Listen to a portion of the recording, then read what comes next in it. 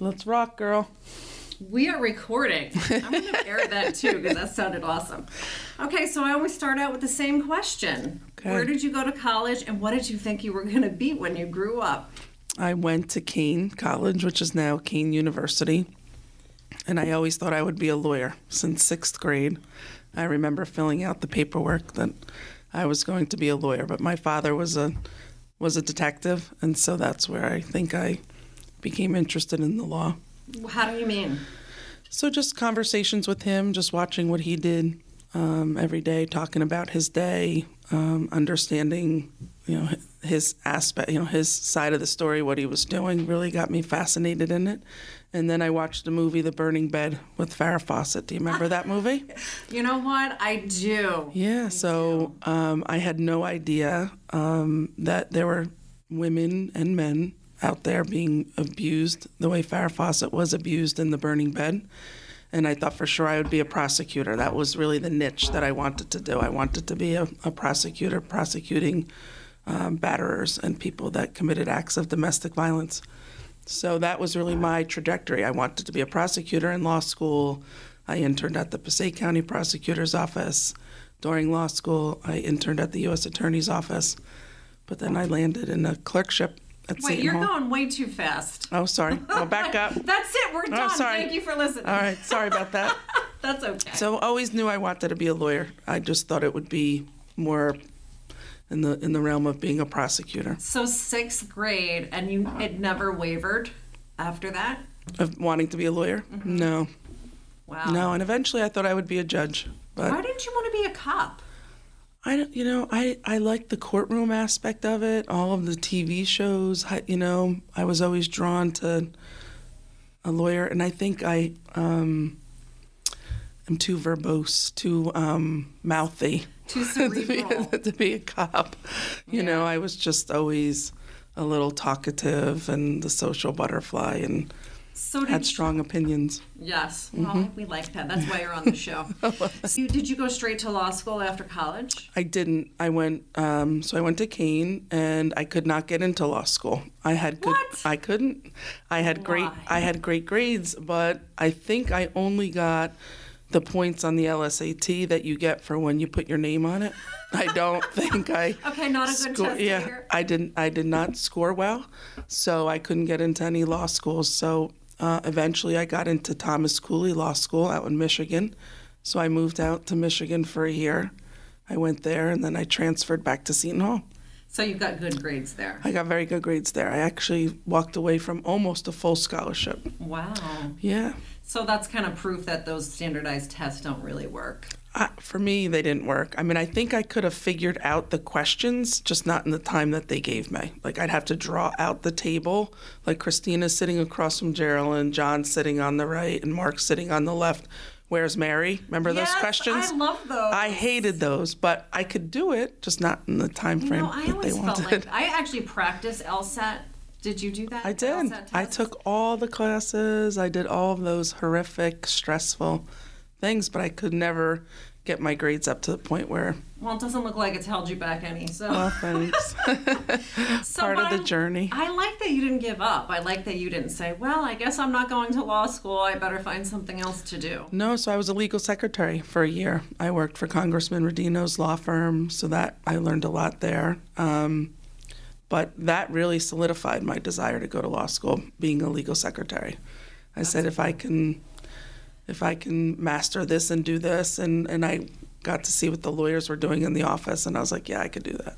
So then you go to law school. Mm-hmm. Did you do some clinics? Like, was it still the domestic violence area that you were interested in? So yeah, I got involved in the family law clinic, and one of my professors there was fabulous, and she got me my clerkship in Essex County with Judge Glickman, and then it was just kind of off to the races from there that it was going to be family law. So what did you do after your clerkship? So I went right to Norris McLaughlin, where I was there for 21 years until I came here. I know that you had an interesting experience there. From what I've heard from other people, and you tell me if this is wrong, you started there, and then basically the whole family law department just up and left, and you were like, okay, I guess I'm the family law department. And what I liked about that story is that some people would have been really scared and would have been like, screw this, I'm out of here, I'm going to go somewhere else. But you really saw that as an opportunity. I did. No, I was scared. I remember being afraid. I remember coming home that night. It was Danya Grunik. It was really one attorney. Left. She moved to Chicago and left me the department. And I remember being upset and afraid. I mean, I was a brand new lawyer. Was it like your first year I think it had to be my first or second year. So how old were you at the time? Probably 27, 28. Yeah, which seems young now. Yeah. At the time it did. Yeah, I mean, right, so, but I did. That's exactly what I did. I just seized the opportunity. I saw it as an opportunity and took it and ran with it. So what did you do? I mean, how did you learn? Because I was saying on another show that when I got out of my clerkship, I really wanted my Mr. Miyagi, who was going to teach me how to wax on, wax off. Yeah.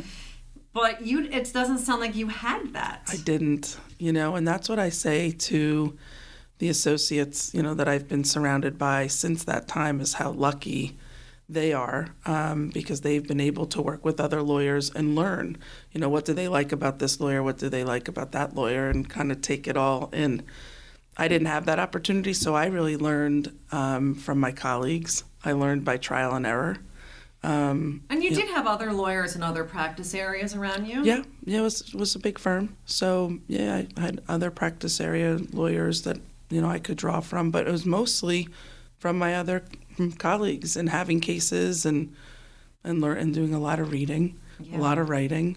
I just remember the thing that scared me the most was going to court and having a trial and not really understanding, how I actually start it and move evidence around and like the mechanics of it. That part scared me.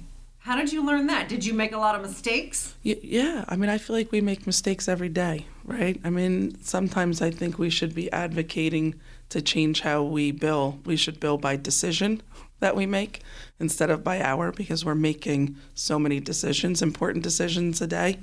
Why don't the clients want to pay more? I don't know. They're already complaining. That's a whole nother podcast. Yeah. So, yeah, you learn by trial and error. You learn by really good judges trying to shepherd you along the way. I also went to a trial school very early on. I went out to Texas and took a trial. I was trained really on how to try cases. They videotaped me, and I was pregnant with Abigail. And is that still around? It is still around. I don't think it's in Texas. I think they moved locations. But, yeah, it's a trial school, full-blown, soup to nuts. That's openings, closings. Yeah. I mean, I found that's what gave me the confidence to be able to walk into the courtroom and not worry about it. I think you have to just do it. You do. Because I've had associates that worked for us, and, some I think are able to hit the ground running a little easier than others. And I think it's just the fear, really, that holds them back. I think so. And I think, look, with the statistics being in family law that such a high percentage cases settle, not a lot of cases are tried. There's really not many family lawyers out there that are awesome trial lawyers that are trying cases every week, because they're just not. It's true. Right? So it's always a learning curve. I've always thought that that's what really makes us lawyers. Being able to go to court. Maybe I watch too much television, but being able to just go to court with your suit on and, do a trial. Right. Because you must know that there's a lot of attorneys that when you start winding down on a case and it gets close to a trial date, there are attorneys that they don't want to do the trial. Right. They will compromise much more the closer you get to trial because they don't want to do it. Either because they don't know how, or let's face it, it's work. Yeah, but I think it can be partially that. I also think it can also be viewing a trial as a total failure. Right? How many times have we walked out of court and we've won something that we shouldn't? Yeah. Or we've lost something that we shouldn't, which is even more painful, right? And judges, they just aren't getting it right all the time. And that's not a knock on judges. It's hard, right? Yeah. You have limited time. They have limited time. You're trying to present your case the best that you can. And I think experience has taught us that that is not the right place to be, particularly in family law. It's not. Well, I've always thought a divorce isn't really a legal problem. It's a family in crisis. Right. That's what I've always thought. Particularly with kids, right? Yeah. So do we really want a stranger in a black robe analyzing statutory factors, based on, such a sterile environment of direct and cross-examination? Are they really getting the full picture of what this family's about? No. But you and I are, in a conference room day after day, 8 hours, working hard. I mean, it's much harder to settle a case than to try a case, right? I agree. I think it is, a tough... Yeah, you're right. Yeah, I mean, you really have to work harder. Sometimes it's easier to say, you know what, I'm going to take my toys out of the sandbox. I'm just going to let the judge call it. Yeah. And how many times do you regret that decision? And it's well, tough. I think a lot of it, too, is managing client expectations. Yeah, I think that's huge. I think, speaking of watching too much television, I think sometimes our clients watch too much television and they think it happens the way they see it on Law and Order. Or Judge Judy, that the judge is sitting on the bench waiting for them to walk in, right? Yes. I mean, I can count maybe on one finger in 22 years how many times a judge has waited for me in a courtroom, right? Yeah. They're not waiting. No. You're surrounded by a lot of your colleagues, a lot of other clients, and you're there 8 hours and maybe you get an hour before the judge. So. Yeah. And the client's paying for you to sit there. Right. Well, let me back up a little bit. Sure. So you ended up going right into private practice, but what happened to your aspirations to be a prosecutor? So, I fell in love with the family law clinic. I got to argue a motion as a law student, in the clinic, and just kind of went from there. And then I went to law firm after law school and never fulfilled the prosecutor dream, and I likely will never fill the judge dream either. But why not? Yeah, I like what I'm doing. Yeah. Yeah. It's so isolating. It really is. I mean, think of these judges. They're not allowed to talk to lawyers anymore, hang out with lawyers. It's I would not love for me. I'd love to have some judges on my podcast, but I don't think they can do that. They probably can't. The retired ones. Yeah. So the prosecutor thing didn't happen, No. but in some way you were still doing that kind of work. Yeah, you were doing domestic violence cases, right? Exactly right. I was advocating for generally the victims, but there were oftentimes that I represented the accused as well, right? So I think one of the hardest parts of our profession is the abuse of the Prevention of Domestic Violence Act, right? We know domestic violence to be a term of art, right, and a very significant act of violence. And now you have people really just trivializing the true plight of victims. So that's been frustrating to see as well. Yeah, I think when we go to court, a lot of the restraining orders we see they shouldn't really be restraining orders. No, they're really to just gain an advantage in a matrimonial case. But you know what I've wondered though? Why do the judges grant them? Because you can just show up and get a TRO. Yeah, well, TROs are very easy to get, right? Yeah. But I think they grant them because they're rightfully concerned about getting it wrong and being on the front page of the newspaper that, if something really goes south, that they didn't. And it does, and things go south and people do crazy things. But you've been involved in changing our laws. I've tried. I'm very passionate about that. How did you initially get involved in that? So that came through the New Jersey State Bar Association when I was chair of the family law section, or even earlier than that.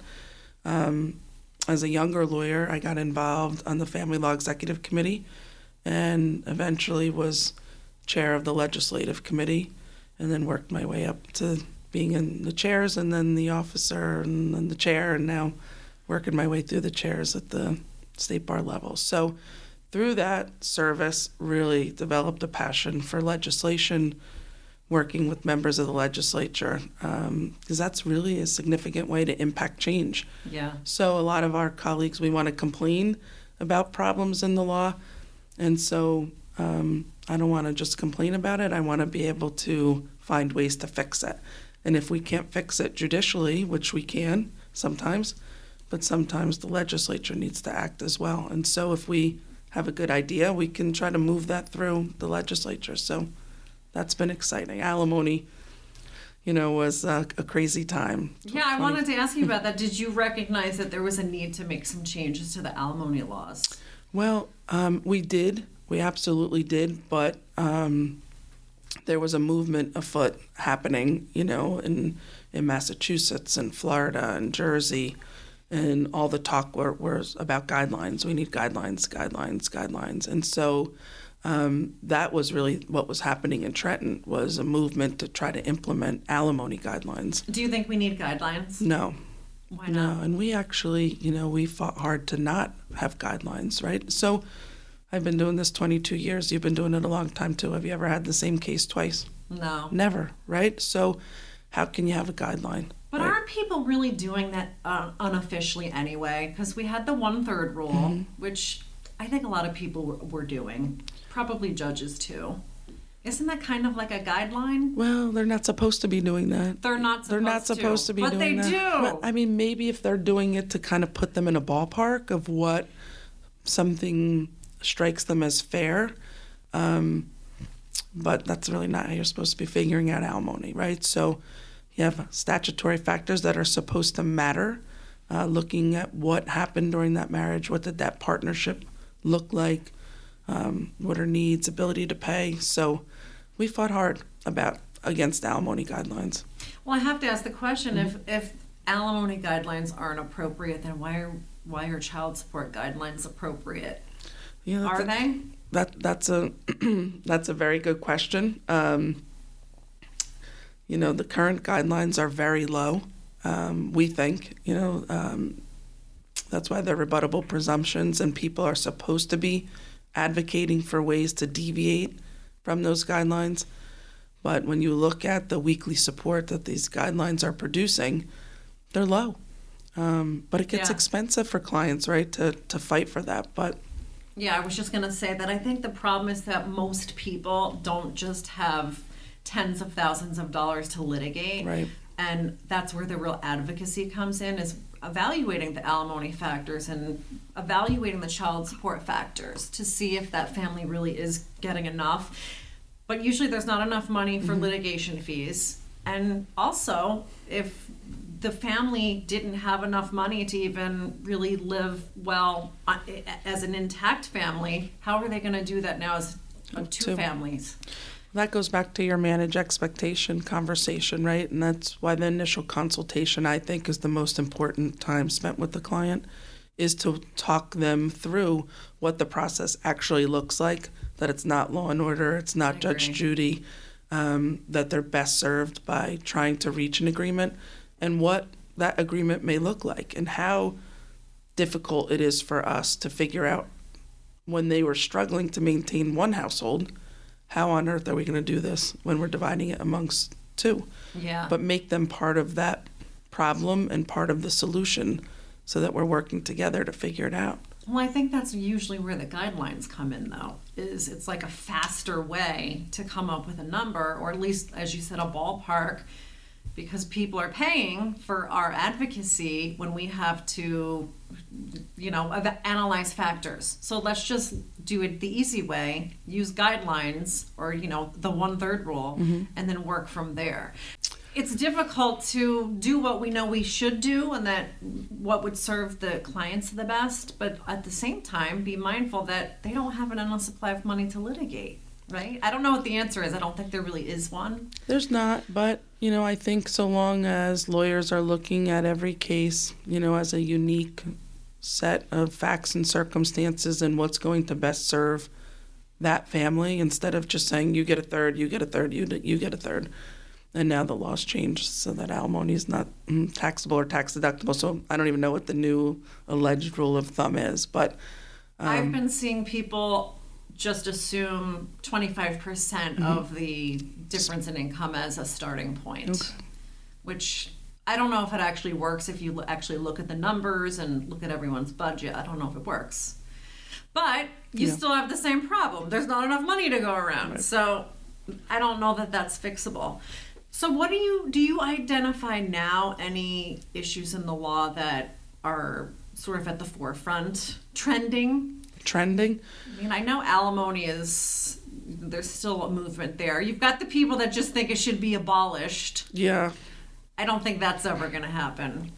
I hope it doesn't happen. I mean, New Jersey's always been the leader in advocating for what's just and fair, and so I hope that never happens. I mean, I think we have to recognize some people sacrifice a great deal when they leave the workforce to either raise children or put their career on hold. So, I mean, it's not supposed to be a punishment. It's supposed to be a recognition for what that marriage looked like and what that partnership looked like.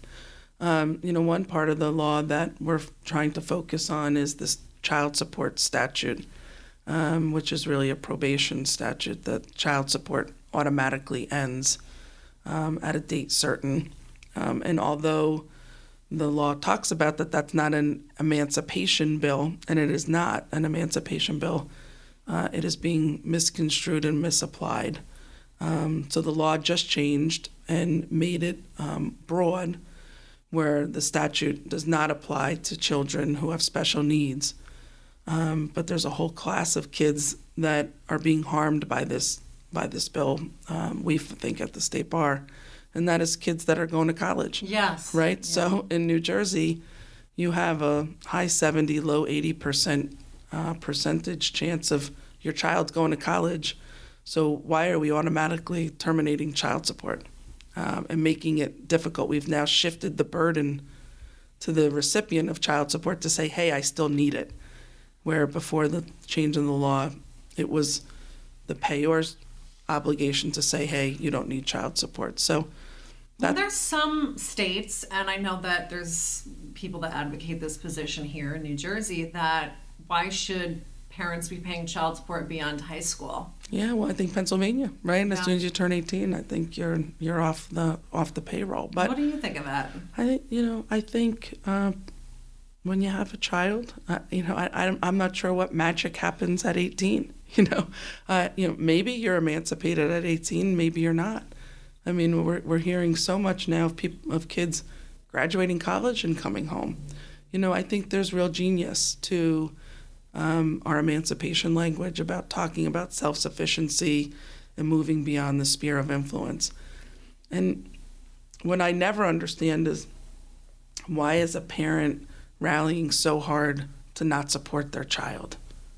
Alimony is a whole different animal, right? Yeah.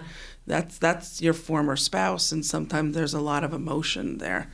But this is your child, right? That's saying, hey, I want to go to college. I want to have pizza and maybe a beer every now and then when I'm at college, or I graduated college and I'm not finding a job. And you want to just say, hey, well, I don't want to provide support anymore. Well, who's supposed to provide support? Yeah. So it's a challenge.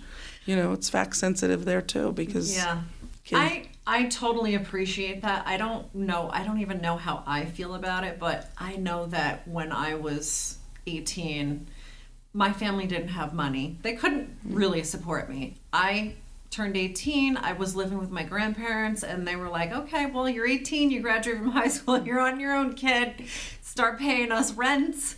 And I don't think everyone's experience should just be what my experience was, but I never had an expectation that my parents were going to support me, well into college or beyond that. Right. So when I hear about people who, their parents are still paying for a lot of things, well into their 20s or 30s, I'm just like, wow.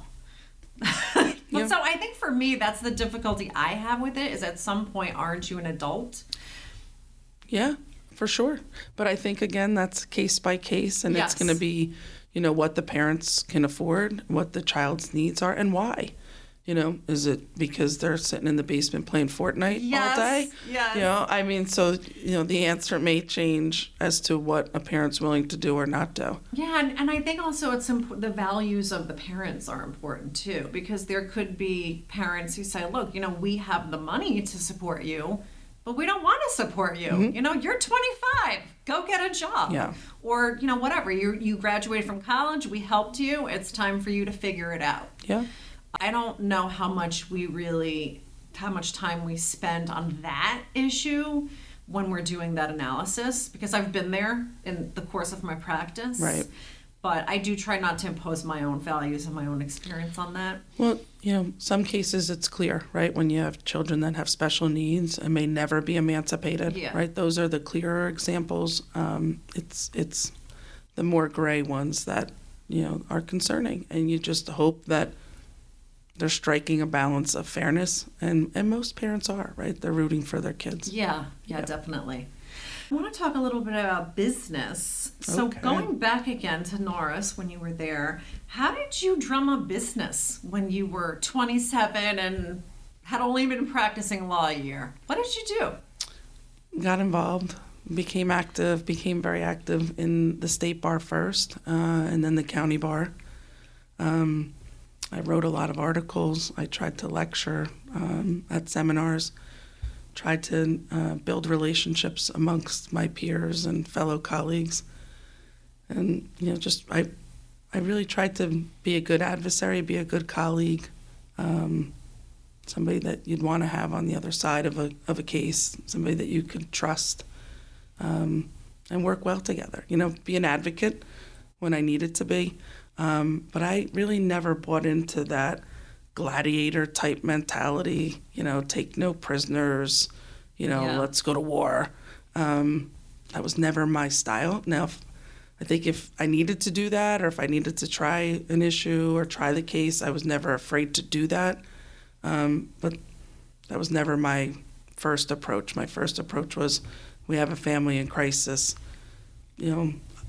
and the beauty of what we do is we represent both sides, right? So we're not just a plaintiff's lawyer or just a defense lawyer. We're representing moms in the morning and dads in the afternoon. So there has to be a lot of credibility and authenticity in our positions. And so just trying to be consistent. But, my mom taught me at a very early age to just get involved. And so that's all I know. So that's... Well, you're doing it. You're everywhere. I love it. I love what I do. I mean, this is a hard job. It says, Yeah. Some days are worse than others. But every day is a new day, and just try to do the best I can. I've also surrounded myself with really good people, hardworking people, bright people, people that want to work hard, play hard. And so, I've always had that philosophy too. You're only as strong as your weakest link. So I try to not have many weak links. I think that's true. Yeah. I think you become whoever you surround yourself with. Totally agree. Yeah. So there came a time when you left Norris. Mm-hmm. Can you talk about that? So the decision to Yes. leave or the decision to Because you were there for a minute. A couple minutes. I grew up there. I was an associate there. Became a partner, an equity partner. Eventually was, I think we had 6 people on management. So I was on management committee there, compensation committee. I was practice leader there. So. Did you think you were a lifer there? I did. There were many years there that, you have these fleeting moments of, I'm going to go. I'm just going to go on my own. And I remember thinking about it years ago, and I got down to knowing that I needed to fund the postage machine. And I was like, I can't worry about the postage machine. I know what? Like at Norris, I have a mail room. I don't know about them. So, those kinds of things intimidated me. But I always had the dream of having my own place. Really? I did. I love being so close to home. But, once I got on management committee and I saw how the sausage was made, and they were making changes along the way as to who are their managing partners, and I felt overlooked sometimes there. And were there other women? There was. Allison Gaylor, who has since left, and she's a hot shot at Cohn Resnick now, at an accounting firm. She's terrific. But they were receptive to women, Okay. but probably not so much when I thought it was, I should have been considered, and I wasn't, and for whatever reason that was. So that was a tough pill to swallow, but that's really what drove the point home of, trying or helping run that firm. I said, I can do this on a much smaller scale and with my team and be responsible for my team. So what was the most surprising thing about having your own practice?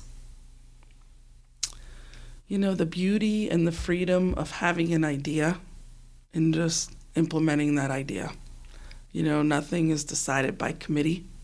It's all you. It's all me. And sometimes that's not great, Not saying I get it right all the time. I mean, I try hard. But that's been the most liberating thing is, hey, I'd like to try this today. And we try it. And if it works, great. And if it doesn't work, Well, that's a good attitude to have because a lot of times, especially when you're in business, you can't be afraid to fail at something. Oprah says failure is just pointing you in a different direction. I love Oprah quotes. Yeah. How can't you love Oprah? Yeah, I know, right? So, and I think that's so true because I see a lot of people get sort of paralyzed with decision making because they're so afraid they're making the wrong decision. But at some point, you just have to make a damn decision, right? Well, change is hard, right? Change is hard and stressful and just very uneasy, right? When I think about making that decision, and I'm here now a year. I know. Congratulations. Thank you. I know it's flown by. It's been a fabulous year. I love coming to work every day. I mean, I love my space.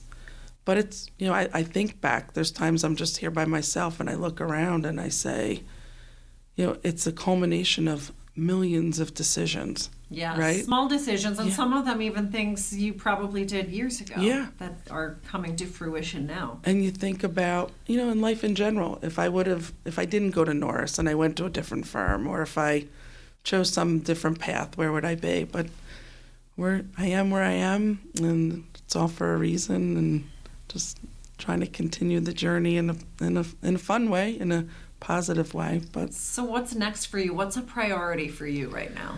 So priority is continuing to manage and grow this firm and make sure everybody's happy and content, and I think they are, so that's terrific. And bar leadership. I'll be president of the State Bar in 3 years, so trying to mentally prepare for awesome. That. I mean, that position has really evolved to quite a time commitment. Evelyn Padin right now and the presidents before her, they are out and about statewide. Just got back from Texas. They're going to Chicago. They are really out there trying to be the face of New Jersey lawyers and trying to effectuate and impact change for us for the better. Yeah, I was going to ask you, what really is the role of the president? I mean, what are you really doing as the president? So for people who don't know, which would be me. Yeah, so, getting out to every county. So you're trying to get to all 21 counties, attend their events. You're trying to attend swearing in of judges, trying to work with the Supreme Court to implement rule changes, whether it be court rules, ethics rules, trying to get boots on the ground in Trenton, trying to meet with members of the legislature to move a piece of legislation or to kill a piece of legislation. Getting out and meeting members, right? We are only as good as our membership and trying to serve those needs. So every day is different. I mean, the leadership just came back from an ABA conference in Texas, and our leadership, our main goal was the ABA. They go off the reservation a little bit sometimes, and they decided they wanted to give an award to a robot called Do Not Pay, and it's an app where you just click on this app and it will help you sue just about anybody. And in New Jersey, we don't think that's a good idea, that we should be turning over the practice of law to a robot. But there's some fractions of the ABA that think that that's a good idea. So they draft some resolutions that they want the body as a whole, all the nationwide, to pass. So New Jersey, along with many coalition partners, New York, Alaska, and many others, I believe, fought hard to say, we better tread lightly here. We don't want Walmart owning law firms. We don't want robots giving legal advice. There's been a lot of buzz about that. I Yeah. know that I think there are other states that allow non-attorneys to own law firms, or at least there's a movement. I think there is a towards movement. that. New Jersey's fighting hard for that not to happen here. I mean, Washington State has a triple LT, limited legal licensed technician, where essentially you don't need to go to law school, but divorce clients can come to you, victims of domestic violence can come to you, and this triple LT can give you legal advice. So do you think that these changes, this development, is the result of our society just wanting something different? I think it comes from a good place. There are unmet legal needs. I mean, there are people out there that cannot afford an attorney. So we have to look holistically and creatively how to solve that. But we don't think turning that over to a robot is the right answer. For example, the State Bar Association has developed a program called Legal Edge that's rolling out to county bars. And it's a software program where you can match, an applicant can fill out what exactly it is that they're looking for, what their income situation, their asset situation is, and match you with a lawyer who's willing to take on that case at maybe at a reduced rate or something. So it comes from a good place of, we have an issue of unmet legal needs, but how do we solve that? Yeah, and as we know, divorce is very expensive. Yeah. But divorce, right? So there's two people that control how long a divorce takes. Absolutely. And how much it costs. And Absolutely. That's generally not the lawyers, right? Yes. We tell our clients, we can get you divorced within 4 to 6 weeks from having an agreement. And there's two people that control that agreement. And it's generally not us. Yes. So as soon as they can reach an agreement, so they have the key to how long this takes and how much this costs. It's when, sometimes they want to fight over things that they shouldn't, and that's where we need to come in and try to talk them off the ledge. But sometimes, like a relocation case, it's tough. That's a tough case to settle unless the other parent wants to follow the relocating parent. How do you settle that? And sometimes, that's going to be tried. And a lot of it's emotional stuff too, which, as we were talking before we started recording, that it's sort of the human condition, and we're all human beings at the end of the day, right? Yeah. So we can't just turn those emotions off. It's hard. But I know that you are a busy lady and you don't have all day, although I would love to talk to you all day. Well, thank you. This is exciting. You're doing such a great job. So congratulations to you and your vision and this part of your career and journey. You're doing great. Thank you. I appreciate that. And thanks for sitting for an interview. And I do like to end my show with 5 quick questions. No, brother. What? It's good. What's the very best business advice you ever got? Best business advice. Sometimes your best client is the client you say no to. Oh, yeah. I've learned that the hard way. Yeah. What's the best life advice you ever got? Life advice? I'd rather have 4 quarters than 100 pennies. Right? Wow. You'd rather have 4 really good people in your life, your village, than 100 fake ones. Yeah, I think that's so true. Yeah. What would you tell your 20-year-old self? Don't sweat the small stuff, and everything's small. Well, mostly everything. Unless it deals with your kids. About that. Yeah, I mean, really, that when really you think about, I think Oprah, in one of her articles, said it's like the rule of 5.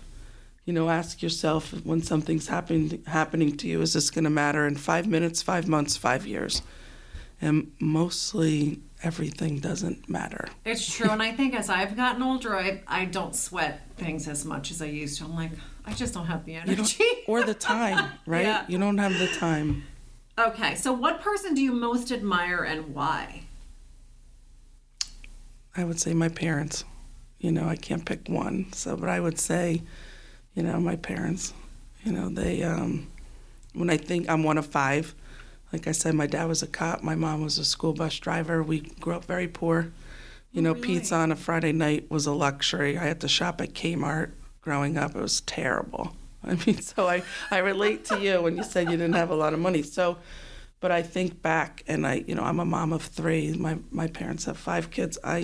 They put us all through college. I have no idea how. I don't even want to ask. I don't know. But, and then my mom drilled into us at a very early age the power of education and self-sufficiency and independence and never having to rely on anybody or anything. And so, I'm very thankful for her for that. And my dad just talking law with me since I'm a kid. So, yeah, I think those are the 2 that I admire the most. That's awesome. Yeah. I didn't know that you didn't grow up with money. I didn't really think about it, but... I remember walking into school with, Kmart Action Track sneakers. It was horrible. Yeah, Yeah. I know, right? Yeah. Oh, man, I know. But, yeah, but they did the best they can, Yeah. They sent me to a camp, and here I'm thinking I'm going to a fancy camp. It was Camp Hope in West Milford or something, and it was like a camp for poor kids. I think those experiences make you, as an adult, make you more compassionate to other people that aren't in the same category as you. I'm very attuned to other people that don't have a head start in life and are starting maybe sort of behind the 8 ball, and how hard that is because I did it. So I don't know. I think it helps me appreciate other people now as an adult that really don't have the same blessings that I have. I think what it translates to is I know I'm not the smartest. I'm not the brightest. I know I'm not the best educated, but you're not going to outwork me, right? I'm gonna work as hard as I can. Yeah. And so I think that's what you and I learned from Definitely. our childhood is, we got to work. You just got to outwork them. I think hard. I've learned that you can really be anything you want. Yeah. It doesn't matter where you start. I totally agree. There's some, little postcard going around Facebook that says, somewhere there's someone with less talent than you killing it because they're working harder. I think that's what it's about. Just putting the time in, working hard, surrounding yourself with really good people that have that same work ethic. And, I think you can have it all. You can. I think you can, and I think you can have it all at the same time. Something may have to give somewhere, but, I don't buy into that, women can't have it all. Or Final question, 'cause Yeah. I know you have to go. Okay. What would you tell other women who are thinking of starting their own law firm, but they're too afraid? Don't be afraid. Change is hard, but take that fear and convert it to adrenaline and vision. Line up some banks and lines of credit.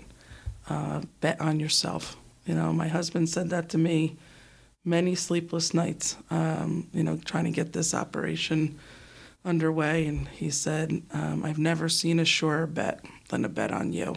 And even, Aww. I didn't believe that all the time, and there's days I don't believe that. But if that's, my advice would bet on yourself. We all have doubts. You just have to push through them, right? You just do. Just ignore it.